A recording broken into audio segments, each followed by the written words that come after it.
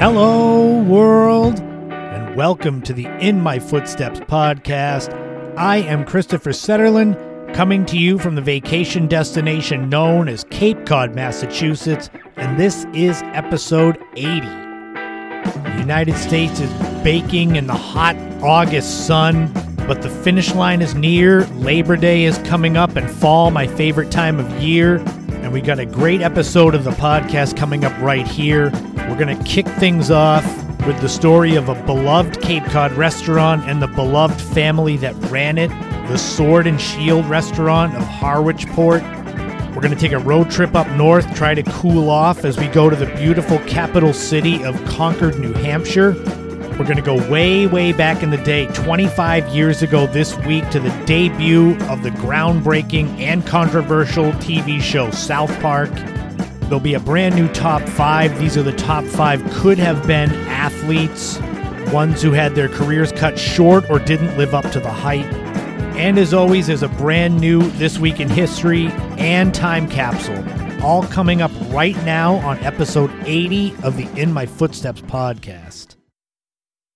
So like I said, basically everywhere in the U.S. is just cooking under the hot summer sun. But fall is there, Labor Day's coming up. I know the kids that have to go back to school or that are going back to college don't want to hear it. God knows when I was a kid in school, I hated the back-to-school ads that started seemingly earlier and earlier every summer, almost to the point that you'd have back-to-school stuff before you get out of school. But when you're an adult, quote-unquote, and you're working and it's hot and you're in a place like Cape Cod where people come and visit and pack the beaches and pack the roads, you do look forward to when they all go away. And you've heard me say a bunch on the podcast, fall's my favorite time of year, but more so it starts right after Labor Day. We still have the nice summer weather for another several weeks, month, but the people aren't there to pack in the beaches and the roads. But whether you're out in the heat, taking a walk, sitting at the beach, or you're inside in the AC, thank you for tuning into the podcast. Thank you to everyone that has been sharing it, leaving reviews, word of mouth. I really appreciate it because I can only do so much promoting. I think it means more when people that aren't me share it and say you should listen to it. If you want to support the podcast, you can always buy me a coffee. Go to buymeacoffee.com. Find the In My Footsteps podcast. Any donations go toward advertising the podcast. Just a way to reinvest in what I do. But like I always say, sharing it and telling other people is the best way to help me market this podcast. It's definitely been a fun and interesting summer. I have a lot of irons in the fire. You've heard me mention the Lady of the Dunes book. I have 2 other books that are in the final stages being put together for release later this year. I do my personal training at Mind Body Spine Chiropractic, Cape Kettlebell. I have my in-home clients, and I do this podcast. You can never say that I don't keep myself occupied.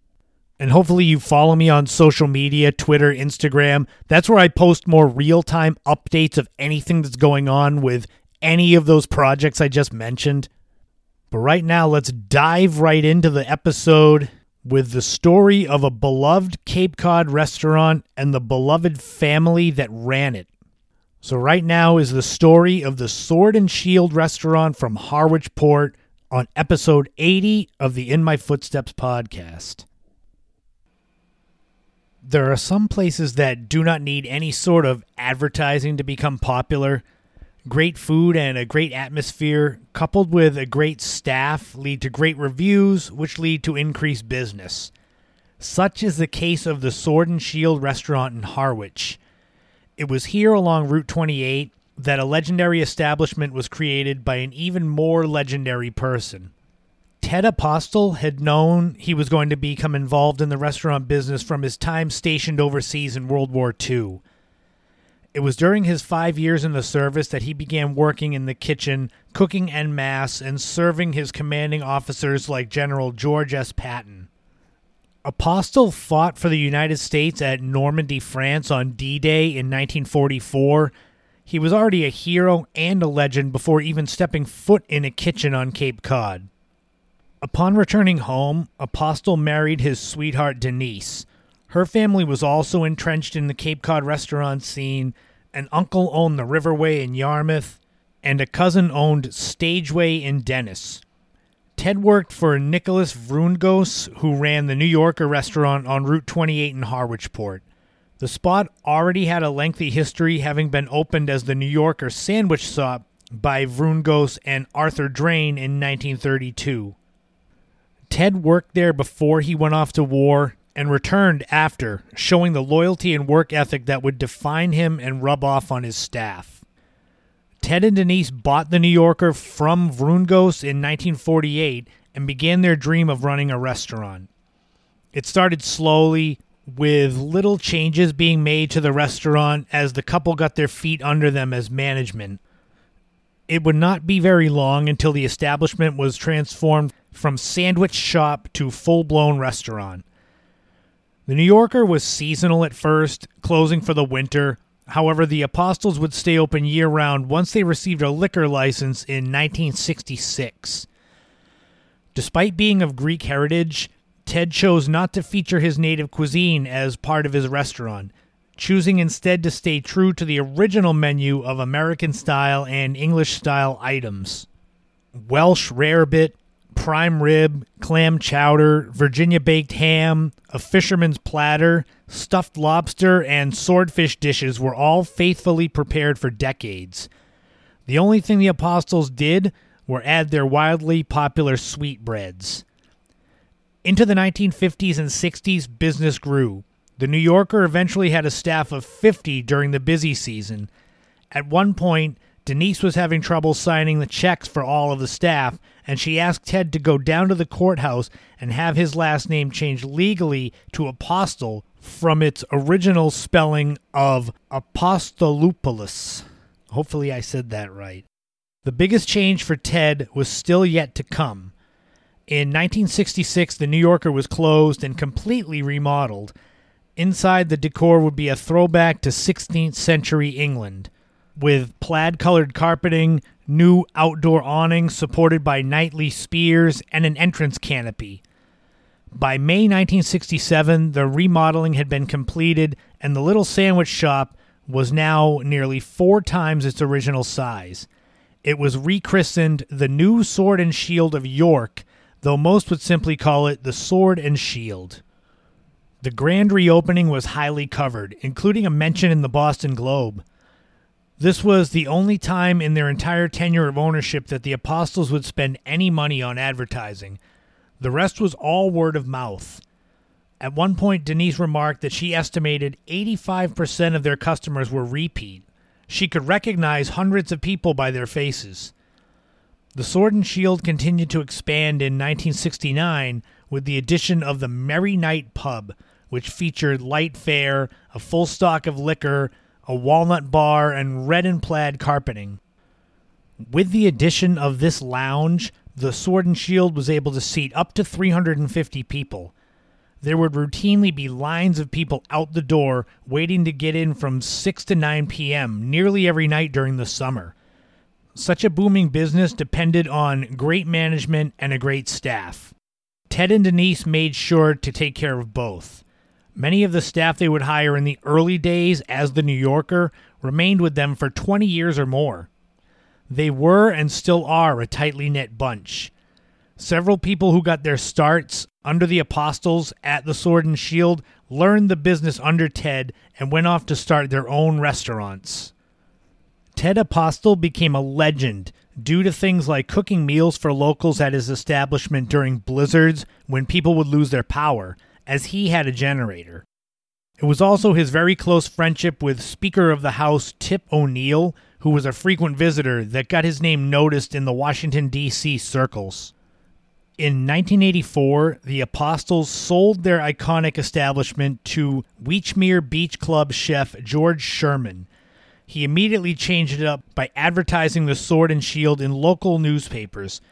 Sherman ran the restaurant for a few years before selling the property to Dr. J. Richard Fennell in early 1990. Even after leaving the restaurant business, Ted Apostle remained vibrant and active, even picking up golf at the age of 80. He lived a long, full life, passing away at the age of 99 in 2015. Denise ended up moving to San Diego with her daughter Stacy, who was an active part of the business, working the bar or waitressing. Their legacy is defined by their work ethic and a dedication to simple, good food that made the Sword and Shield a spot that is still remembered fondly more than 2 decades after closing. And as I mentioned earlier, the fact that staff stayed there for 20 years or more and they were still tightly knit, I got to see that firsthand when working on my Historic Restaurants of Cape Cod book, when Stacy Apostle allowed me, a total stranger, into her family home with some of the servers that had been there for 20 plus years, showing me old photos, old menus, and regaling me with stories for a couple of hours. And if that's how they were with me, a total stranger, it's apparent how good they must have been when the Sword and Shield was at their peak. And me being someone that kind of grew up in the restaurant business as well, I could appreciate that chance to reflect and share the funny stories and the sentimental moments that Stacy and the others on that day that I got to meet them all, when they got to do that, I appreciated that. And that's why the Sword and Shield chapter of my Historic Restaurants book is one of my favorites that I worked on. I knew little about it before I started the book, and now feel a connection to it thanks to the kindness and hospitality of Stacy Apostle and the others that were there that day. I apologize that I can't remember their names. It was several years ago. But do you longtime Cape Codders remember the Sword and Shield? Do you remember Ted and Denise Apostle? If you're driving down Route 28 in Harwichport, look for Bucky's Biscotti. That's basically the building where the Sword and Shield was. The Sword and Shield was so big that it took 3 businesses to fill it. But those types of family-run restaurants with all word of mouth and little to no advertising are so rare, and they're definitely more non-existent today. And it just goes to show you the golden age, the good old days, as they say, of restaurant, hospitality, nightlife, all that stuff. That's why I love that time period of 30, 40, 50 years ago. And I'll end this off by giving another special shout-out, special thank you to Stacy Apostle and the Sword and Shield servers that I got to meet with when I researched my book. It was really a great experience. That's why I wanted to include this in the podcast this week.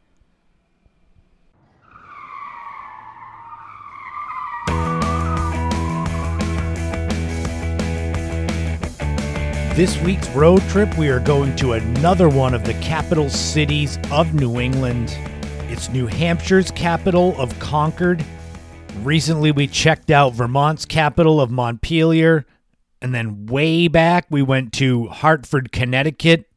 There's only so many state capitals New England has, 6 of them. So I'm trying to parcel them out throughout the podcast. Concord is similar but different to Montpelier. Similar with the beautiful scenery and being further north in New England. It's 70 miles northwest of Boston, so it's not that far north, but it's north enough. For me, from Cape Cod, it's about 3 hours to get there. But while Montpelier is the smallest capital city population-wise in America, with the population close to 8,000 people, Concord's a little bigger, with a population in 2020 of 43,503. An interesting little fact is Concord is the capital of New Hampshire with a population of 43,000 in comparison to Massachusetts, where it would be the 32nd largest city, which is Beverly currently. So for those of us that live in Massachusetts, imagine Beverly being the state capital. I just find that funny and interesting. Much like with Montpelier, the State House, the state capitol building of New Hampshire in Concord, is a beautiful spot to visit because you think of these state capitol buildings as being right in the middle of a metropolis, a big city. And in Concord, there's beautiful green all around it, just like in Vermont. You've got the Merrimack River, which is running not through the center of the city, but kind of around the outskirts of it. The further north in Concord you go, the more wide open it gets. The southern part is the more city with the state capitol and more strip malls, the airport, the Douglas Everett Arena, skating arena.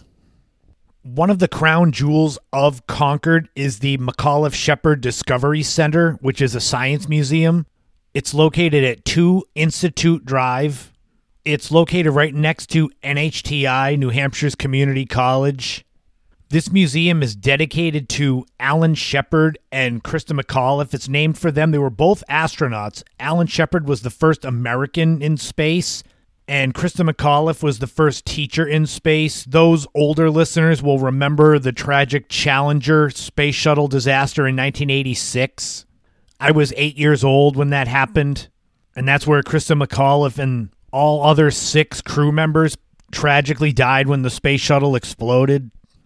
There's so much to see there. 2 floors of permanent exhibits, outdoor astronomy and space exhibits. There are rotating exhibits annually. There's a planetarium, which is always fun. This is a great place for families to start if you're visiting Concord.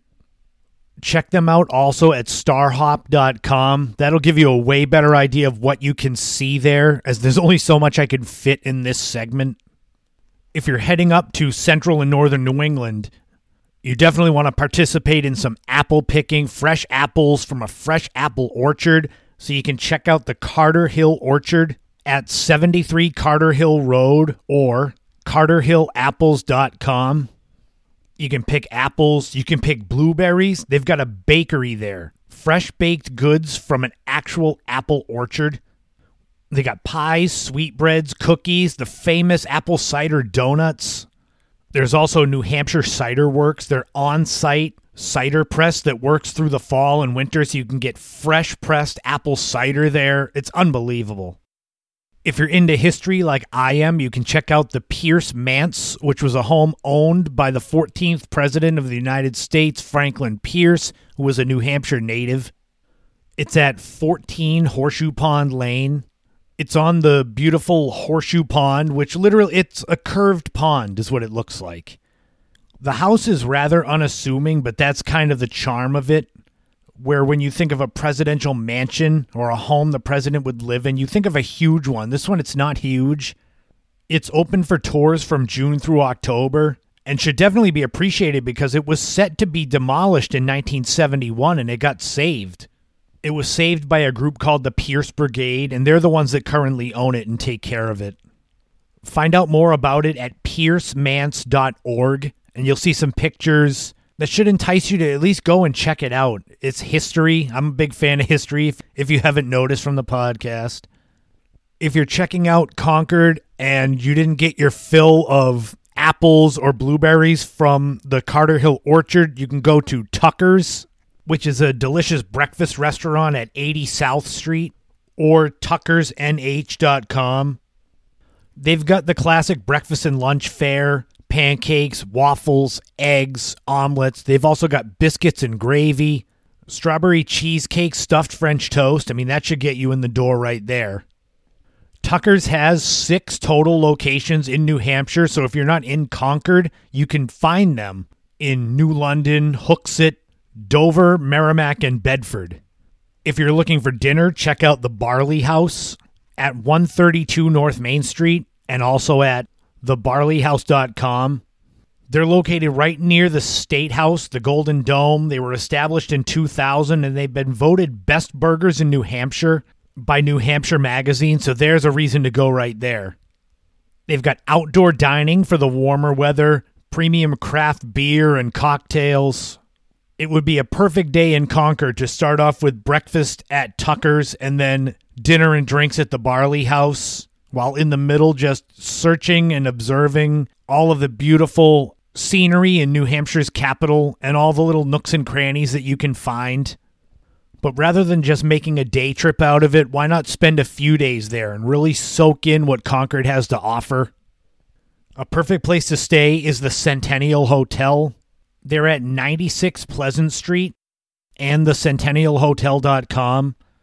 You can save money if you book more than 2 weeks in advance, too, so there's a little incentive. It's got modern amenities and Victorian charm. It's this beautiful, sprawling brick building.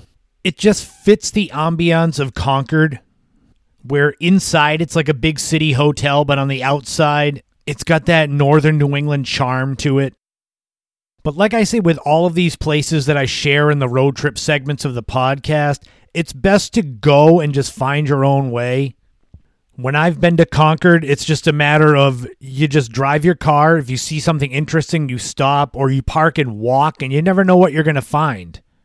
I could have spent 10 minutes just talking on the McAuliffe Shepherd Discovery Center, or 10 minutes on the Pierce Manse, or 10 minutes on what it's like to be there in the fall with the foliage. But that still leaves so much that you've got to discover there. Because besides being the state capital of New Hampshire, it is every bit a quintessential northern New England town with beautiful foliage in the fall, river views, apple picking, blueberry picking, delicious breakfasts, craft beer and outdoor dining in the evenings. I mean, what could be better? And it's only 70 miles northwest of Boston, so it's not that far from most places in New England. So go and check out Concord, New Hampshire.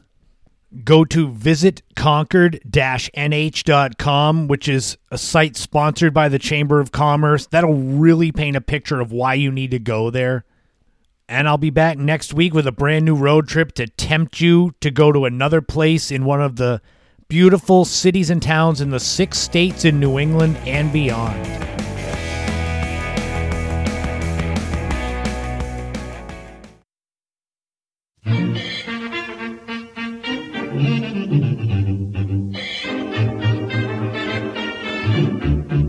This week in history, we are going back 134 years ago to August 7th, 1888, and what is seen as potentially the very first murder victim of the most famous serial killer of all time, Jack the Ripper. This is often up for debate whether this victim was one of Jack the Ripper's, but it's in the same area, the same sort of vicious, violent end to a streetwalker. The woman named Martha Tabram was found on a first-floor landing of George Yard buildings, located in an area called George Yard, which was located off of Whitechapel High Street in London. So Whitechapel is most commonly known as the area where Jack the Ripper struck a lot. Back then, it was considered one of the most dangerous streets in London. And although today it's called Gunthorpe Street, it still has a menacing air to it.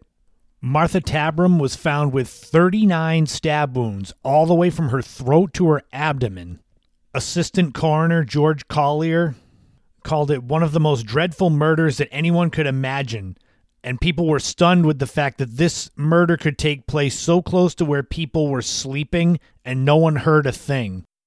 This murder of Martha Tabram lent to the general sense of unease in the Whitechapel area that things weren't right. And this turned into complete and total panic a few weeks later on August 31st, when Mary Nichols was found murdered. She is always considered the first of the canonical Jack the Ripper victims. That's why Martha Tabram on August 7th is considered to probably be a victim, with it being so similar to the other Jack the Ripper victims. Although, just like with the canonical 5, the gruesomeness and viciousness just escalated with each one. Annie Chapman, Elizabeth Stride, Catherine Eddowes, and Mary Kelly became the others of the canonical 5 victims of Jack the Ripper. So even though there's the canonical 5, the Jack the Ripper file, the Whitechapel murders file, the police file, has 11 names in it. So maybe they all are victims of Jack the Ripper. Maybe it's only 5. Maybe it's 6 with Martha Tabram. One thing is for sure, whether it was 134 years ago this week in history, we know for sure that 134 years ago this month in history, Jack the Ripper began his spree of horrific, brutal crimes. And now we'll try to switch up things to a little less morbid topic as we go for a brand new time capsule. We're going to go 47 years ago this week, August 11th, 1975, to see what was going on in the world of pop culture. The number 1 song was Jive Talkin' by the Bee Gees. This was off of their album Main Course and would be re-released on the soundtrack to Saturday Night Fever. This was, for all intents and purposes, considered to be the Bee Gees' comeback song and they became the kings of disco. It was their first top 10 song since 1971's How Can You Mend a Broken Heart? This was one of 9 number one songs that the Bee Gees had during their careers, putting them third among groups for number one songs behind only the Beatles and the Supremes. The number one movie was Jaws. This movie was the original summer blockbuster by Steven Spielberg about the man-eating shark off of Amity Island that terrorizes beachgoers, starring Roy Scheider, Richard Dreyfuss, Robert Shaw, and the mechanical shark named Bruce that broke down a lot, which is why you don't see it as much in the movie. The movie made $472 million on a budget of $9 million and was every bit a monster hit movie. When adjusted for inflation, the movie made $2.6 billion. That'll give you an idea of how big this was. It spawned 3 sequels, one that was good, one that was mediocre, and one that's considered one of the worst movies ever, Jaws: The Revenge. But this movie was huge, the highest grossing film ever until Star Wars came out 2 years later. The number one TV show was MASH. This war comedy drama was on for 11 seasons and 256 total episodes. MASH was a mobile army surgical hospital. That's what it stood for. This show was so big that out of its 11 seasons, it was in the top 10 for 9 of them.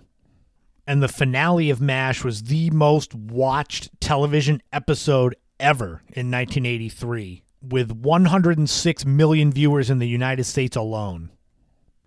And if you were alive back then, if you were a kid, August 11th, 1975, and you needed something fun to do to occupy yourself, maybe after dinner, maybe before bed, you could ask your parents to buy you a Viewmaster, which looked like a set of binoculars, 6 reels, 7 images each. You could get Viewmaster back then was owned by the General Aniline and Film Corporation. Click the little button and get new images. You would get the 6 reels. You could have Winnie the Pooh, Donald Duck, Bambi, Bugs Bunny, Scooby-Doo, and Fat Albert. And all of this excitement together would be $4.99, or about $27.48 when adjusted for inflation. I had Viewmasters when I was a kid. They were around before 1975, and I'm sure they're probably around in some way, shape, or form today, but they were definitely considered fun and high-tech back in 1975.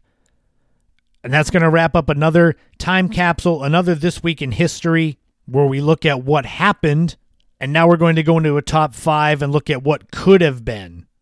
As these are the top 5 could have been athletes ever, and we're going to jump right into it right now.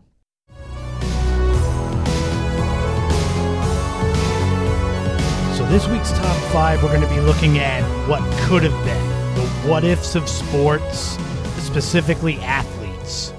This doesn't just apply to athletes that came out of college and should have been stars but weren't. This can be ones that started to get established or were established and had their careers cut short.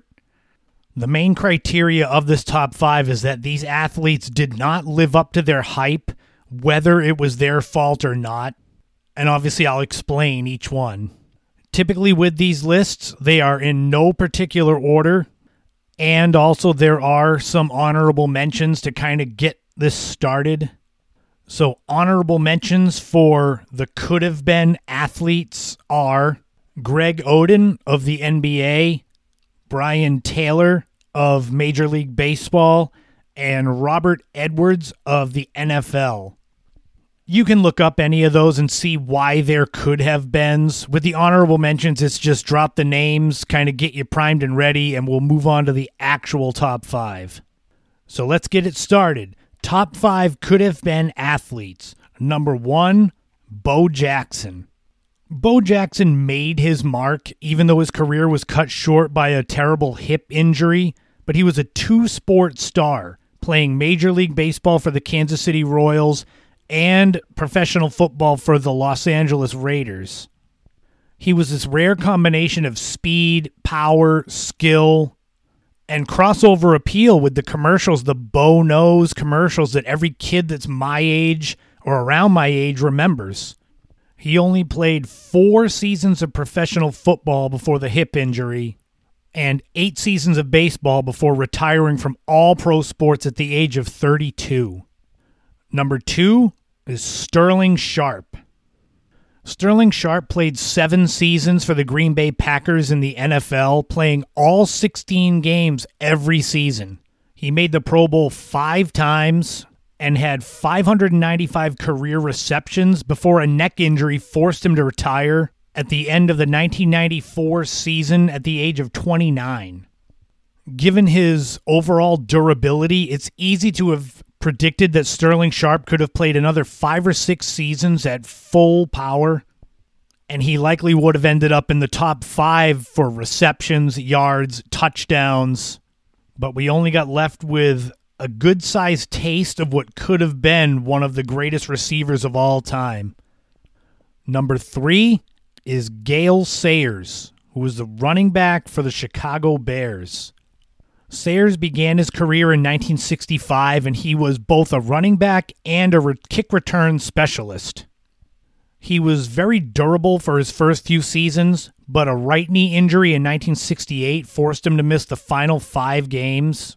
But he played the full season in 1969 and was named Comeback Player of the Year. An injury to his left knee, though, in the 1970 preseason kind of ended his career. He played a total of 4 games across his final 2 seasons before retiring after the 1971 season at the age of 28. He rushed for nearly 5,000 yards in his career, and you could only imagine if he had 4 or 5 more seasons, how far up the all-time greats rankings he would have gone. But despite having his career cut short, Gale Sayers is still the youngest person ever inducted into the Hall of Fame at the age of 34. So like I said, this could have been list. Some of these people were big stars. Gale Sayers is a Hall of Famer, but it's just a matter of how his career was cut short, and you never know what could have been. And that leads us perfectly into number 4, Tony Conigliaro. Being from New England, I am very familiar with the story of Tony Conigliaro, or Tony C. He was first called up to the Boston Red Sox in 1964 at the age of 19, and he was an immediate sensation. Over his first 3 full seasons, he averaged 28 home runs and 76 RBI. During the 1967 Impossible Dream Red Sox season, Tony Conigliaro was hit in the face with a pitch, and basically he was never the same again. He ended up playing a total of 8 seasons, though he sat out all of 1968 with his injury, and after the 1971 season, he sat out 3 more seasons before trying to make one final comeback with the Red Sox in 1975, and after that he retired at the age of 30. And finally, number 5 on the list of top 5 could-have-been athletes is Len Bias. Again, being from New England, growing up a huge Celtics fan, I knew all about who Len Bias was.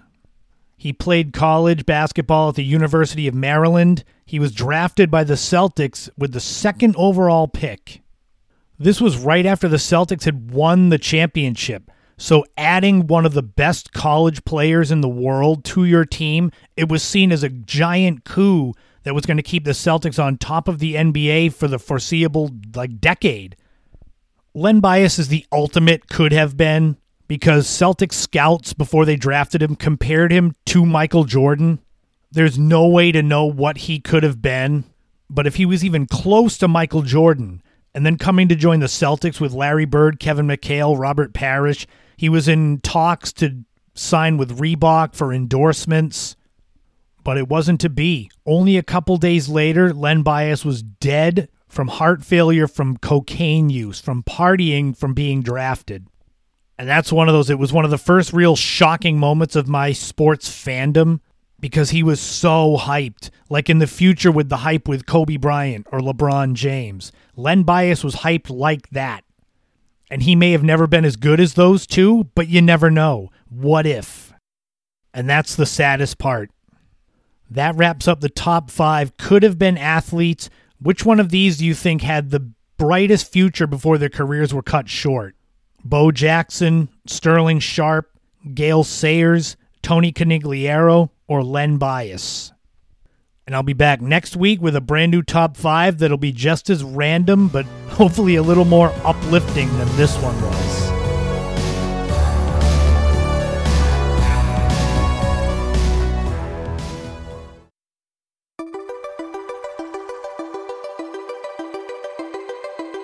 When I was a kid in the 1980s, cartoons were more innocent, I guess you would say. Sure, there were occasionally more adult themes in the older cartoons like Looney Tunes and super violence in the Tom and Jerry cartoons.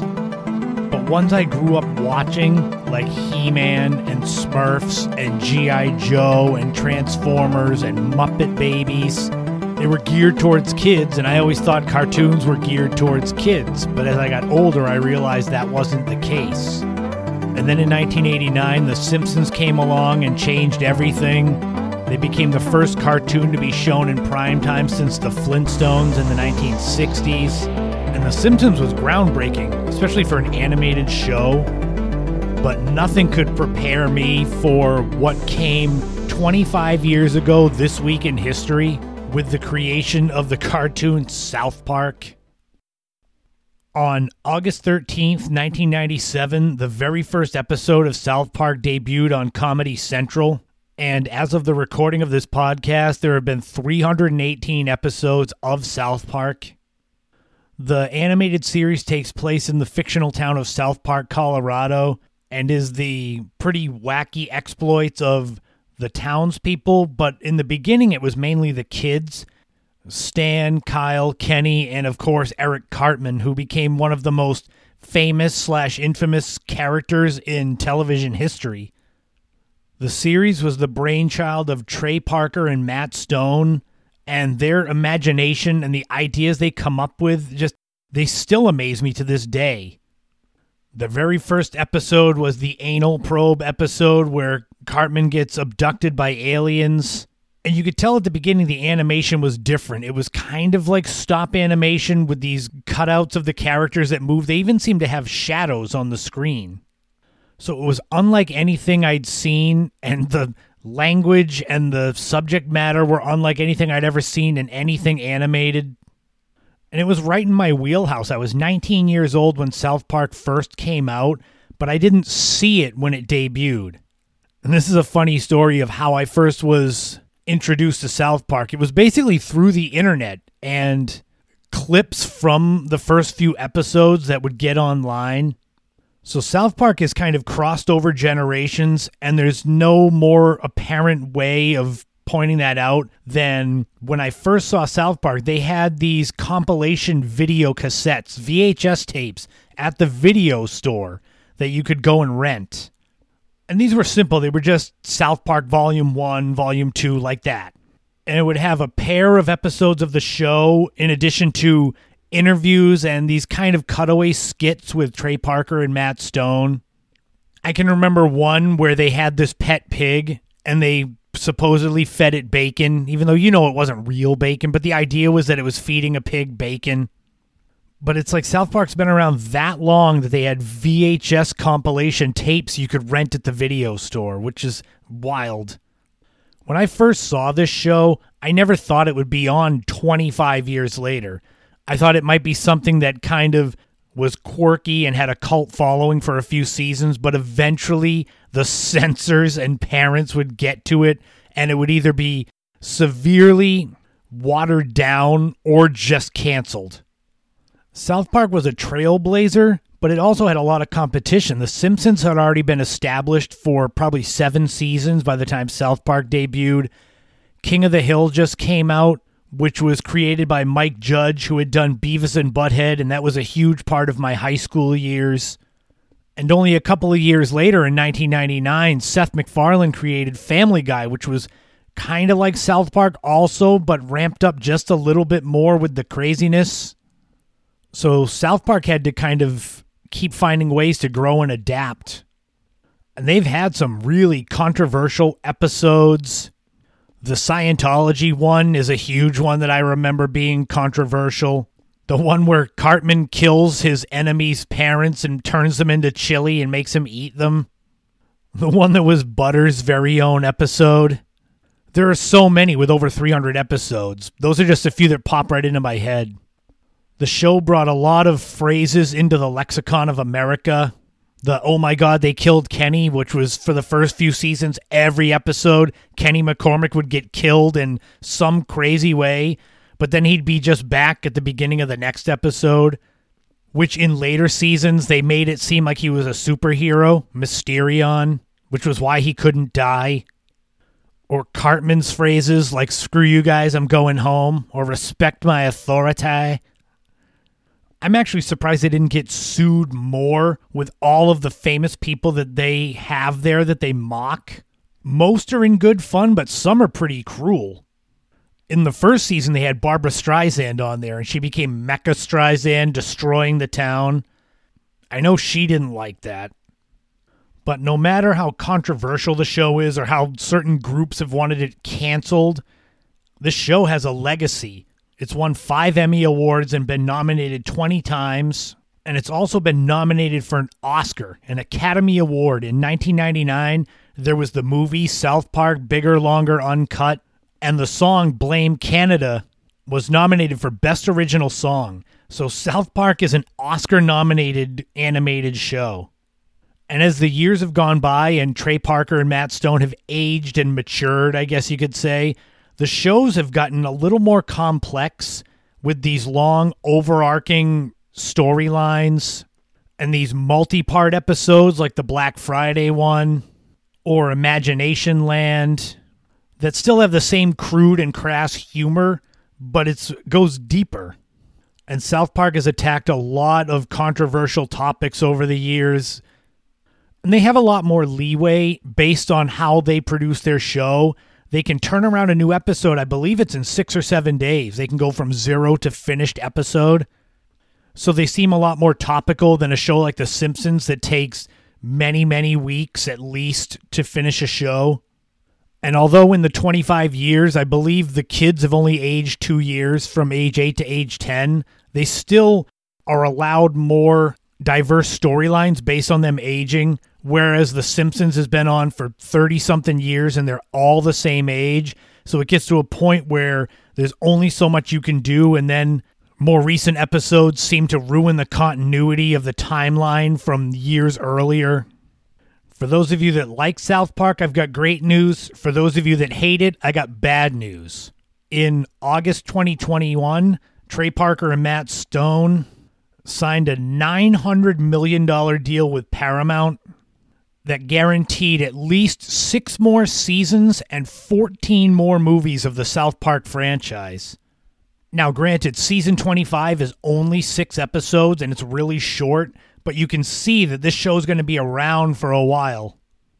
It's just mind-blowing to me that 25 years ago this week, this show started, and that way back then I was 19 and renting VHS tapes that had compilations of the first episodes, and now here they are, 25 seasons in, streaming on HBO Max with a $900 million guaranteed contract. I love South Park still. I'm a huge fan of the show.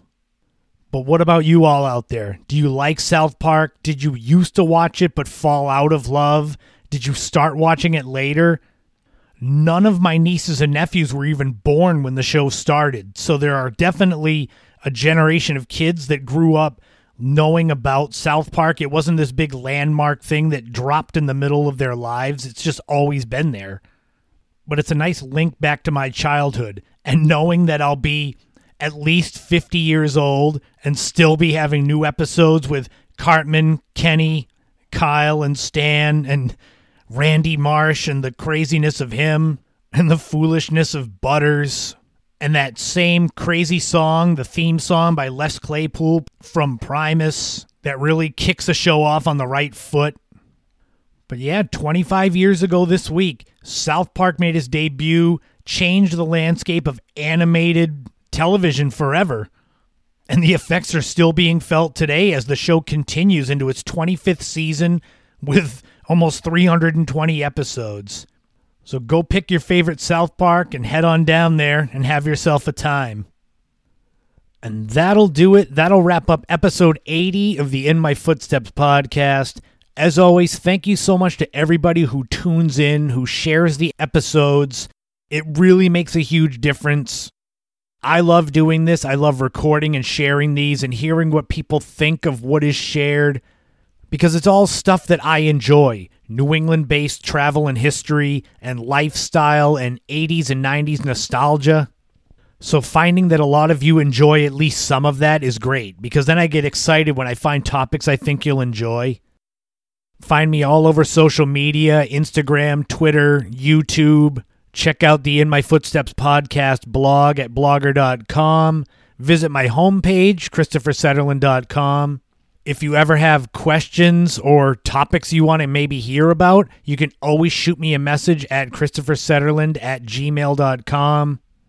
I'm always planning ahead when it comes to the podcasts. So typically I have the next 2 podcast episodes plotted out just so that if I get free time, I can kind of record some of them.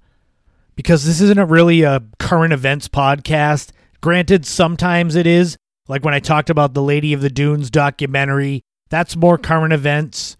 But this podcast, by and large, is evergreen. So basically, you could listen to any of the episodes at any time, and it'll be as relevant now as it was then, as it will be in the future. And speaking of evergreen, next week will be episode 81 of the podcast. We're going to go back 3 years when Cape Cod had a series of tornadoes, and I'll tell you the story of when the tornado went right over my work, literally over the building, and what kind of an experience that was. We're going to take a road trip to New Haven, Connecticut.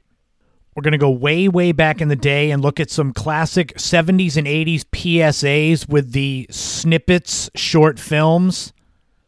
There's going to be a brand new top 5 that are the top 5 OG video game characters. These are all going to be ones from before 1990. Bring back some memories. And of course, there'll be a brand new This Week in History and Time Capsule, all coming up next week on episode 81 of the In My Footsteps podcast. As I have been saying for the last several episodes, visit Kiwis Customs, both spelled with K's, at Etsy.com.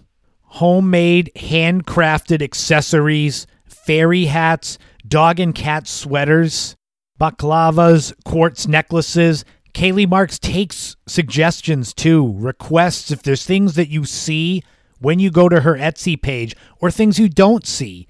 Send her a message and she will get on that for you. She's extremely talented and honing her craft and coming up with new ideas all the time. I guess that creativity runs in the family. But check out her page at Etsy. It costs nothing to look. It costs nothing to just poke around. And you won't be disappointed. That's Kiwis Customs, both spelled with K's, at Etsy.com. And as we get further into August, the dog days of summer, getting closer to the end of the tourist season, the tourist summer season, make sure to get outside all you can. Enjoy the vitamin D. I know it's hot as hell and humid, especially down on Cape Cod. We get that soupy air. And it's greenhead fly season, which I found out recently during a run on the bike trail. Nothing beats getting treated like a buffet by these insects. But enjoy it however you can, whether that means taking this podcast with you or just sitting in the sun, on the beach, on the bike trail, taking a road trip. Just enjoy it, because before you know it, it's going to be cold. It'll be sun setting at 4 o'clock. It'll be winter. Time just keeps on rolling. But do stuff that you enjoy. It's good for your mental health. Like I always say, if it's not hurting anyone, the things that you enjoy, then just do it. And hopefully you enjoy these podcasts, and that's why you're listening right now. And I'll just keep pumping out the content here and all over social media. So thank you again to everyone for tuning in. And remember, in this life, don't walk in anyone else's footsteps. Create your own path and leave the biggest footprint you can, because you never know what tomorrow brings. It's never guaranteed. This has been the In My Footsteps podcast. I have been Christopher Sutherland, and I will talk to you all again soon.